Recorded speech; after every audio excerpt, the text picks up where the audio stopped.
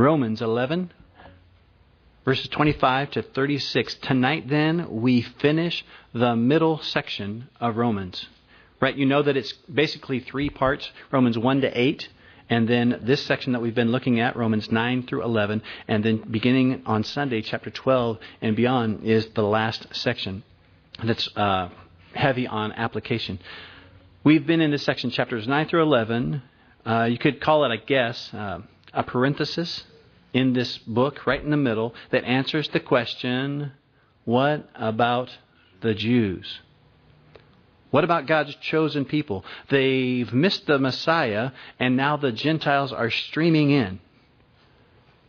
Are the Jews God's failed experiment? Are they persona non grata with God? Well, Paul he did it on Sunday. He's kind of taken us Gentiles aside now, and he's rebuked us not to be high-minded toward the Jews. And he says, verse 25, you ready? For I do not desire, brethren, that you should be ignorant. Paul speaks for me too. That is why I teach. I do not desire that you should be ignorant, brethren. It's true. Ignorant means unaware. Paul says, look, I don't want you unaware of this. Verse 25, for I do not desire, brethren, that you should be ignorant of this mystery. The word in the Greek is mysterion. It's not a mystery like a whodunit, like it can't be figured out. No, it's actually a hidden thing, a secret thing. That is something, it's not something unknowable. It's a secret thing that only the initiated are aware of, right? If you were ever in a fraternity or some kind of secret club, that's what they're saying is, Paul is talking about something that only the initiated know about. So Paul says, look, I want you in on this thing that is mysterious to others. Verse 25. For I do not desire, brethren, that you should be ignorant of this mystery, lest you should be wise in your own opinion. Paul says, I do not want you Gentiles, Christian Gentiles, to be too big for your britches, lest you should be wise in your own opinion. Have you ever met anyone like that? Don't look at me. You're all looking at me. A guy who's wise in his own opinion. That is, maybe you've even said, boy, that guy sure is smart. Just ask him. Proverbs is filled. I'm in Proverbs right now in my reading time. Proverbs is filled with discussions about this kind of person who thinks that he's already got it all figured out. Proverbs over and over says, look, the wise receive instruction, but fools think they already know it all. Proverbs 26 this morning, it just goes on and on about fools. Listen to some of the things I learned in Proverbs 26. Look, you give a fool a message, and it's like cutting off your own legs because he won't be faithful to send it. Proverbs are wasted in the mouth of a fool, Solomon said. Look, if you give honor to a fool, it's like tying a stone to a slingshot. It's going to come back to get you. Talks over and over about how dumb a fool is. Now listen to Proverbs 26, verse 12. Do you see a man who is wise in his own eyes? There is more hope for a fool than for him. Did you catch that? So if you think you actually know it all, you're worse than a fool. I don't know if you've ever thought about this. If in your own opinion you're already wise, that you don't need a whole lot more wisdom, thank you very much, then you are impervious to wisdom. It cannot reach you. Your own pride is the force field that keeps all real wisdom out. Right? Application. Right off the bat, Lord, make me humble that I might receive real wisdom. And thankfully, Paul has been keeping us humble lately, right? I was reading ahead in Romans 15, verses 14 and 15. You can just check it out later. He basically says, look, I trust that you guys you're going to get this. You're going to be able to teach yourselves. He said, but I've been really direct with you, really firm with you, because I'm your apostle and it's kind of my gig. So he's been keeping us humble. Verse 25 again. For I do not desire, brethren, that you should be ignorant of this mystery, lest you should be wise in your own opinion. And here's the mystery. Here's the thing that he wants us, the secret that he wants us in on. That blindness in part has happened to Israel until the fullness of the Gentiles has come in. Notice he says, once again, and we've seen this, blindness in part. Right? That means there's always been, there always will be a remnant of Israel that is getting saved all the time. Interesting, on the pastor's listserv that I'm a part of, Calvary Chapels, I was sent this article this week. It's from Ynet. That's the Hebrew news website. So this is a Hebrew article, okay, written by a Jew.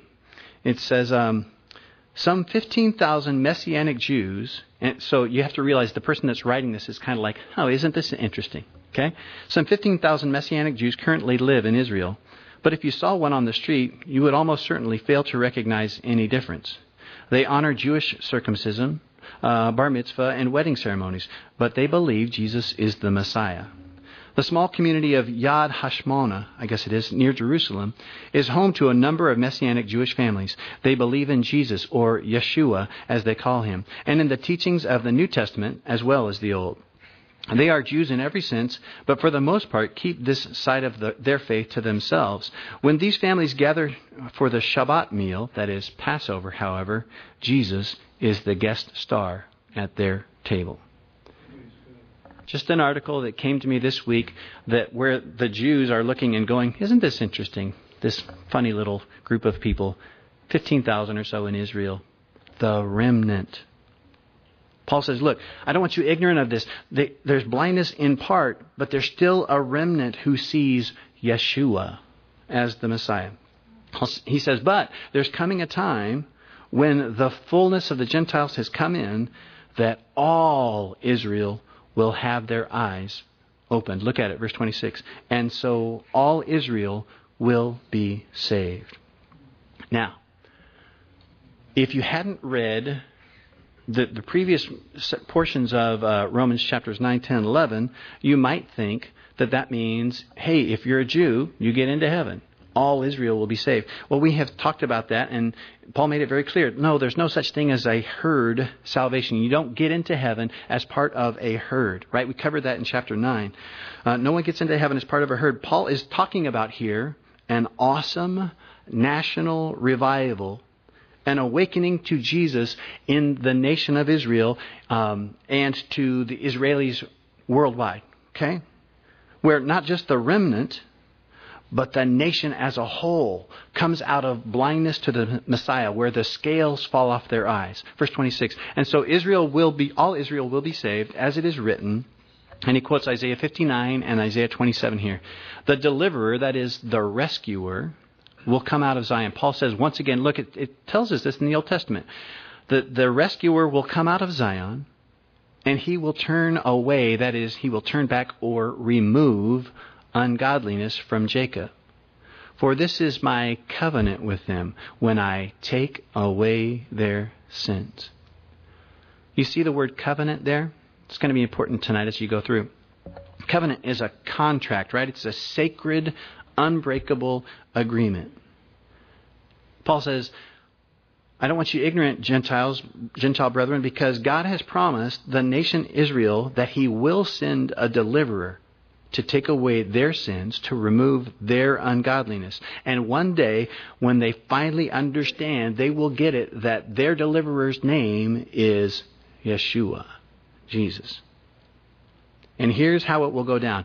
The fullness of the Gentiles will come in, right? Then the rapture will happen. There'll be tribulation. And then listen to the words in Zechariah 12. This is prophesied, okay? You can turn there if you want, but you don't need to. Zechariah 12, verse 9, it says, It shall be in that day that I will seek to destroy all the nations that come against Jerusalem. Okay? This is at the end of the tribulation. Verse 10, listen to this. And I will pour on the house of David and on the inhabitants of Jerusalem the spirit of grace and supplication. Then they will look on me whom they pierced. Yes, they will mourn for him as one mourns for his only son, and grieve for him as one grieves for a firstborn. Paul says, I don't want you ignorant of this. There's coming a time when all of the Jews, their eyes will be opened toward repentance. There'll be this great restoration of the people of Israel coming to a gracious God. So if you're looking for an outline, I want to point this out for you first. Point number one in an outline tonight would be this. We're going to talk about God's unwavering commitment. God's unwavering commitment. In our text, in verse 26 and 27 there, it says that God is promising to rescue Israel from their sin. He's promising to do it. Can I ask you why? At this point, why is God promising to rescue Israel from their sin? Is it because they're such an awesome, obedient race? No. They, like we, killed His one and only Son, right? But still it says, look, He's promised to do this because He loves the Jews. Now, why does He love the Jews? Is it because He loves kosher meals? No. It's because of that word covenant. It's because He made a promise. Point number one is God's unwavering commitment even to unworthy covenant breakers. Look at verse 28. Paul is speaking to us Gentiles about the Jews. He says, concerning the gospel, they, the Jews, are enemies for your sake. But concerning the election, they are beloved for the sake of the fathers. For the gifts and the calling of God are irrevocable. Paul says, look, there's two reasons off the top that I can think of that God's not done with Israel. Number one, His unwavering commitment to the patriarchs, the fathers it says there. And number two, His unwavering commitment to His promises. Now, I want you to notice this. It took me a little while to see it. But verse 28, Paul is speaking to us Gentiles, right? And when he says they are enemies and that they are beloved, he's actually talking about from God's perspective. Look at it. Concerning the gospel, Paul says to us Gentiles, the Jews are enemies of God for your sake. But concerning election, they are His beloved for the sake of the fathers. You could put it this way. Right now, Israel has a love-hate relationship with God. When it comes to the gospel, the Jews are the enemies of God. In other words, God is not willing that any should perish, right? But that all should come to repentance. So when those Jews went and stoned Paul, when they whipped him on the back because he was sharing the gospel, they were making themselves enemies of God in that respect, right? Concerning the gospel, they are enemies for your sake because God loves the Gentiles. Okay? But concerning the election, it says, they are beloved for the sake of the fathers. You get it? Enemies on one hand concerning the gospel that God wants to get out, but beloved on the other. You know that word beloved? Check it out. It means, or the word is agapetos. We've seen it before. It means little loved ones. It's a term you use for a precious little child. You really can't get more affectionate than that. God says, look, on the one hand, they're the enemies of God. On the other, they are His little agapetos, His little beloved ones. Now, why does God insist on calling the Jews His little loved ones when they whip Paul? Is it because it's just so cute when they whip Paul? No. It's for, it says, the sake of the fathers. Who are the fathers? Abraham, Isaac, Jacob. Those are men that God made a covenant with. He made a promise to. Even though for their part Israel has crucified God's only Son, their Messiah, God still intends to keep His promise. Look at verse 29. Why? For the gifts and the calling of God are irrevocable. In other words, because God's unwavering commitment to even commitment breakers. Now, I don't know about you, but that's really good news for me. If God is really that unwavering in His commitment to commitment breakers, there's hope for me. Let me give it to you on the flip side. If God can wash his hands of Israel, which has been the whole thing we're looking at, is God washing his hands of Israel? Chapters 9 through 11. If he can wash his hands of Israel and give up on them, and let me tell you, they deserve it, then God could wash his hands of me and give up on me. Because let me tell you, I deserve it. You didn't have to say amen there. But it's true. It is true. But if God has not given up on them, he's not washed his hands of them, with such a long history of rebellion, that means he won't give up on me either. 2 Timothy 2:13, it says, if we are faithless, he remains faithful. He cannot deny himself. Apparently, God has an unwavering commitment even to commitment breakers. And that makes me want to commit to him all the more. Verse 29, for the gifts, the word is charisma, and what it means literally, it's the same word we get grace from. It's a gift given just because the giver is gracious. Okay? For the gracious, undeserved gifts, and it says the calling, that is the choosing of God, are irrevocable.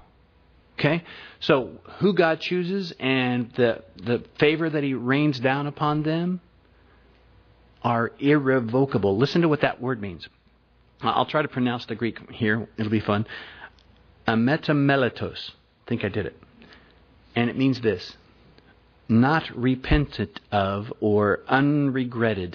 The root word, listen, means to regret afterward. Think of buyer's remorse. That's what it's saying. Y'all, this is really good news when you think about it. Think about this. The Bible says that Jesus has redeemed us. That is, bought us. This says that our Redeemer has never had buyer's remorse. Maybe you came in tonight filled with guilt. And rightly so. Maybe you're convinced that when God bought you, he got a limit. This tells me that God has never regretted his grace, his graciousness to you. He's never regretted calling you, choosing you. That is an unwavering commitment to commitment breakers like me. Next, in verse 30 to 32, we've seen God's unwavering commitment. Let's look at God's unexpected plan of redemption. Now again, remember, Paul is speaking to the Gentiles about the Jews. First, I want you guys to notice two words that are said over and over again. It's disobedience and mercy. Let me define disobedience for you. It's stubborn refusal to believe. It's actually more of a belief word than it is an action word. Okay? Disobedience means a stubborn refusal to believe. No, I will not believe. Okay, now mercy. You guys probably are familiar with that. It means it's kindness, though, toward the miserable. Kindness toward the afflicted or the wretched. Okay? I want you guys to notice those two words. You guys read the words disobedient and mercy when we get there. Verse 30. For as you were once disobedient to God, yet have now obtained mercy through that is the Jews' disobedience. Even so, these also have now been, that through the mercy shown you, they also may obtain. For God has committed them all to disobedience, that he might have mercy on all. So right off the bat, you get a sense, okay, God's got an unexpected plan here, unpredictable. I wouldn't have predicted this. He's using man's disobedience, that is his stubborn unbelief, to bring about his mercy. I don't know about you, but those don't seem to go complementary, at least at first glance. He's talking to the Jews, verse 30, to the Gentiles about the Jews, verse 30. He says, for as you were once disobedient, Literally, you once refused to believe. You told God, talk to the hand, okay?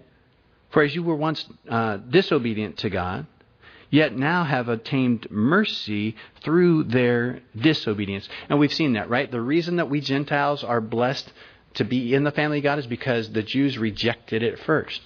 The verse 30, the New Doug version, goes like this. You were once stubborn, but now have obtained mercy through their obstinacy. Get it? Verse 31.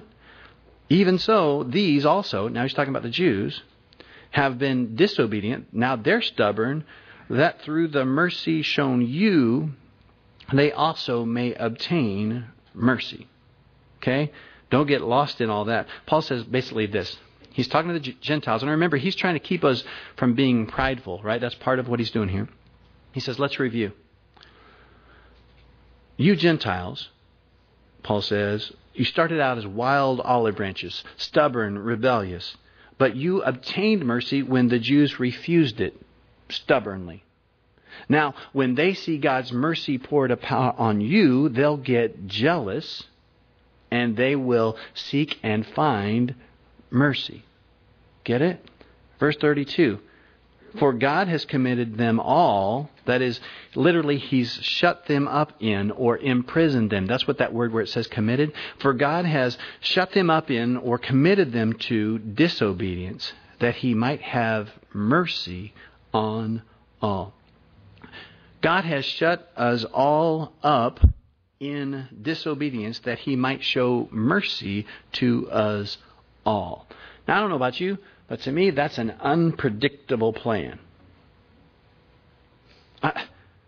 What God apparently said was, look, I'm going to give all of them over to disobedience so that I can show mercy to all of them.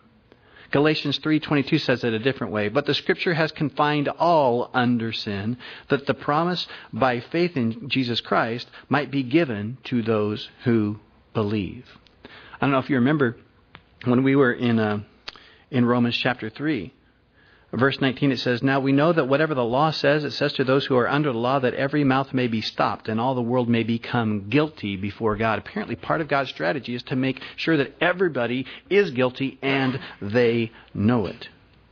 Verse 32, it sounds backward, but it's genius. For God has committed them all to disobedience that He might have mercy on them all. Listen to what the word mercy means. In the Greek, it's eleos. It means kindness or goodwill, toward the miserable and the afflicted. To help the afflicted or to bring help to the wretched. Now we go, why would God make His plan to deliver us all into disobedience so that He can show mercy? Here's why. Mercy is only mercy when you don't deserve it. Let me put it this way. Grace is only for the wretched. We don't sing Amazing Grace, how sweet the sound that saved a pretty great guy like me. Saved a pretty awesome guy like me. No. Wretch is the only word that fits in that song. Wretch is the only word that allows for mercy, undeserved favor. Again, Romans 3, Paul told us, whatever the law says, it says to those who are under the law that every mouth may be stopped and all the world may become guilty before God. God then has shut us all up in disobedience that we might shut up and receive His mercy. Boy, that's an unpredictable plan. Which leads to our last point. God's unsearchable wisdom. Verses 33 to 36, as he closes this section, it's like Paul cannot contain himself. It's like he gets a glimpse of God's genius, God's unpredictable goodness, God's amazing problem-solving ability. And when I was reading this, all that came to me was this, it's like a fireworks display. Like, he comes to it and it's like God's goodness, right? I mean, a fireworks display, you know it's coming, but you don't know how it's going to look. I see these verses in the same way, and like Paul is shooting up praises, right? And he says them, and when we start to think about them, we go, ooh, ah. Look at verse 33. Oh, the depth. The word literally means the depth of the sea. This is a really big depth. Oh, the depth of the riches. That's abundance of wealth. Both of the wisdom and the knowledge of God. Boom. Ooh. Ah, right? What is knowledge? Knowledge is information. What is wisdom? Wisdom is knowledge applied. So not only is God smart with information, but He actually applies it perfectly, right? How many times have we considered this? This is the information society. Are we all that wise? No. But God, both the depth of His knowledge and His wisdom are incredible. Paul says, look, oh, the incredible depth and the abundant riches of both the wisdom and the knowledge of God. How unsearchable are His judgment. It means literally they cannot be effectively investigated. He says, and His ways past finding out. That means you cannot, no matter how hard you try, no matter how smart you are, they cannot be comprehended. I don't know about you, but for me, how appropriate is it that Paul ends chapters 9, 10, and 11 with these words? Chapter 9, 10, 11, all about predestination and man's free will. Paul says, who's going to find out? Who's going to be able to figure this out? No one can figure this out. God chose us from the foundation of the world. We were taught that. And yet, man gets to choose too. Man is responsible for his choice, even though God chose from the foundation of the world. Both God's total sovereignty and man's free will. How possibly can both of those be true? Our answer? I don't know. Isn't God awesome? That's what Paul's saying here. Isn't it interesting that we spend all the time debating between Calvinism, Arminianism, God's sovereignty, man's free will? In my mind, every debate, if it's biblical, between these two factions should end the way Paul ends. Who can figure it out? I don't know. That's the way they should end instead of, I hate you and I'm leaving. Right? Paul goes, oh, the depth of the riches, both of the wisdom and the knowledge of God. Verse 33, oh, the depth of the riches, both of the wisdom and knowledge of God, how unsearchable are His judgment and His ways past finding out. And this is not just about predestination. Think about all of the things that Paul has covered in Romans. The examples could go on and on, but let me just give you one more quickly. Remember when we looked at the first couple chapters? Remember the dilemma that we created for God? God loves us. He does not want to punish us for sin, but He must punish sin. Right? He loves us. He hates sin. What's the dilemma? How in the world can He justify my sinful behavior, let me off scot-free, and still remain a just judge? How can He still remain a judge that's worth His salt if He lets a criminal like me go free? Well, God sent His only Son, the most precious thing, to pay the penalty, right? For me. Romans 3:26 says, to demonstrate at the present time His righteousness, that He might be just and the justifier of the one who has faith in Jesus. Do you get it? Over and over again, we look at this and we go, genius. Man, I wouldn't have thought of that. That's amazing. He's genius. And it's funny because genius sometimes to me is the best word to describe it, but it's like so calling God a genius. But you know what I mean? It's like this the only one I can think of. Whoever would have thought of these things? Verse 33. Oh, the depth of the riches, both of the wisdom and knowledge of God. How unsearchable are His judgment and His ways past finding out. Verse 34. For who has known the mind of the Lord? Or who has become His counselor? Now, who has become His counselor? Y'all, it's supposed to be a rhetorical question. But if I'm honest, when Paul says, who has become his counselor? Sometimes I sheepishly got to go, I've tried to do that. Am I the only one? You're all like, yeah, you're the only one. Liars. You ever tried to give God advice? Lord, here's how you can solve my problem. Lord, if you just did this, it would all work out just right. Lord, my counsel for you is that you hurry up here. Oh, I'm not the only one. Okay, see? Anyone else like Peter? Lord, let me take you aside and give you all my great wisdom. We give counsel to a God who we just learned his ways are past finding out.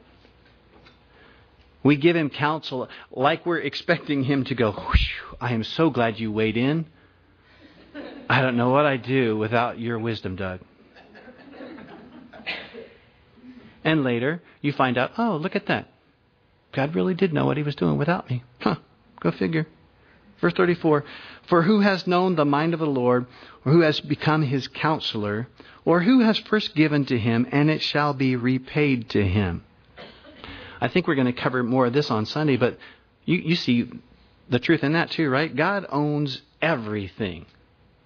Who in the world could claim to put God in his debt? I mean, if you give him everything, you sell all of, let's say you own $10 million. That's your portfolio. Okay, let's make it 20. Might as well. You give all of it to him. You say, God, there it is. There's my great sacrificial gift to you. And he goes, okay, thanks. Wasn't that mine already? It's like the son who gives his father on Father's Day a pair of socks. And he's like, hey, I bought you this with my own money. That was my allowance that came from you. Right? It's nice. It's awesome. And the Father appreciates it. But let's not forget who could give God anything and put him in their debt. Verse 36, for of him and through him and to him are all things, to whom be glory forever. Amen. That's like the big firework at the end. Right? Everybody's like watching it go. And it's like, ooh, at the very, very end. And we won't belabor it, but here's the thing. He covers so much in that one sentence. He says, look, God is the source of all things. Nothing that was created apart from him. He's the sustainer of all things, where it says through him all things exist, right? He's the significance of all things. Verse 36, for of him, that is, he is the source of all things, and through him, he is the sustainer of all things. We've talked about this. Colossians 1:17 says, this is the New Living Translation. I love this. It says, he existed before anything else, and he holds all creation together. That is, if he were to relent, let's say God were to just daydream for a second or yawn, all of creation would just blow apart. For of him and through him, and then it says, and to him are all things. That is, he is the significance of all things. In other words, all things exist for him, for his glory, for his good pleasure. Now, maybe that's news to some of you. You thought you were the center of the universe. No. All things are for his glory, right? To him are all things. Verse 36, I'm going to let you guys close tonight out. You guys get to say amen only if you agree. Okay? Don't say amen if you don't agree. Verse 36, for of him and through him and to him are all things, to whom be glory forever.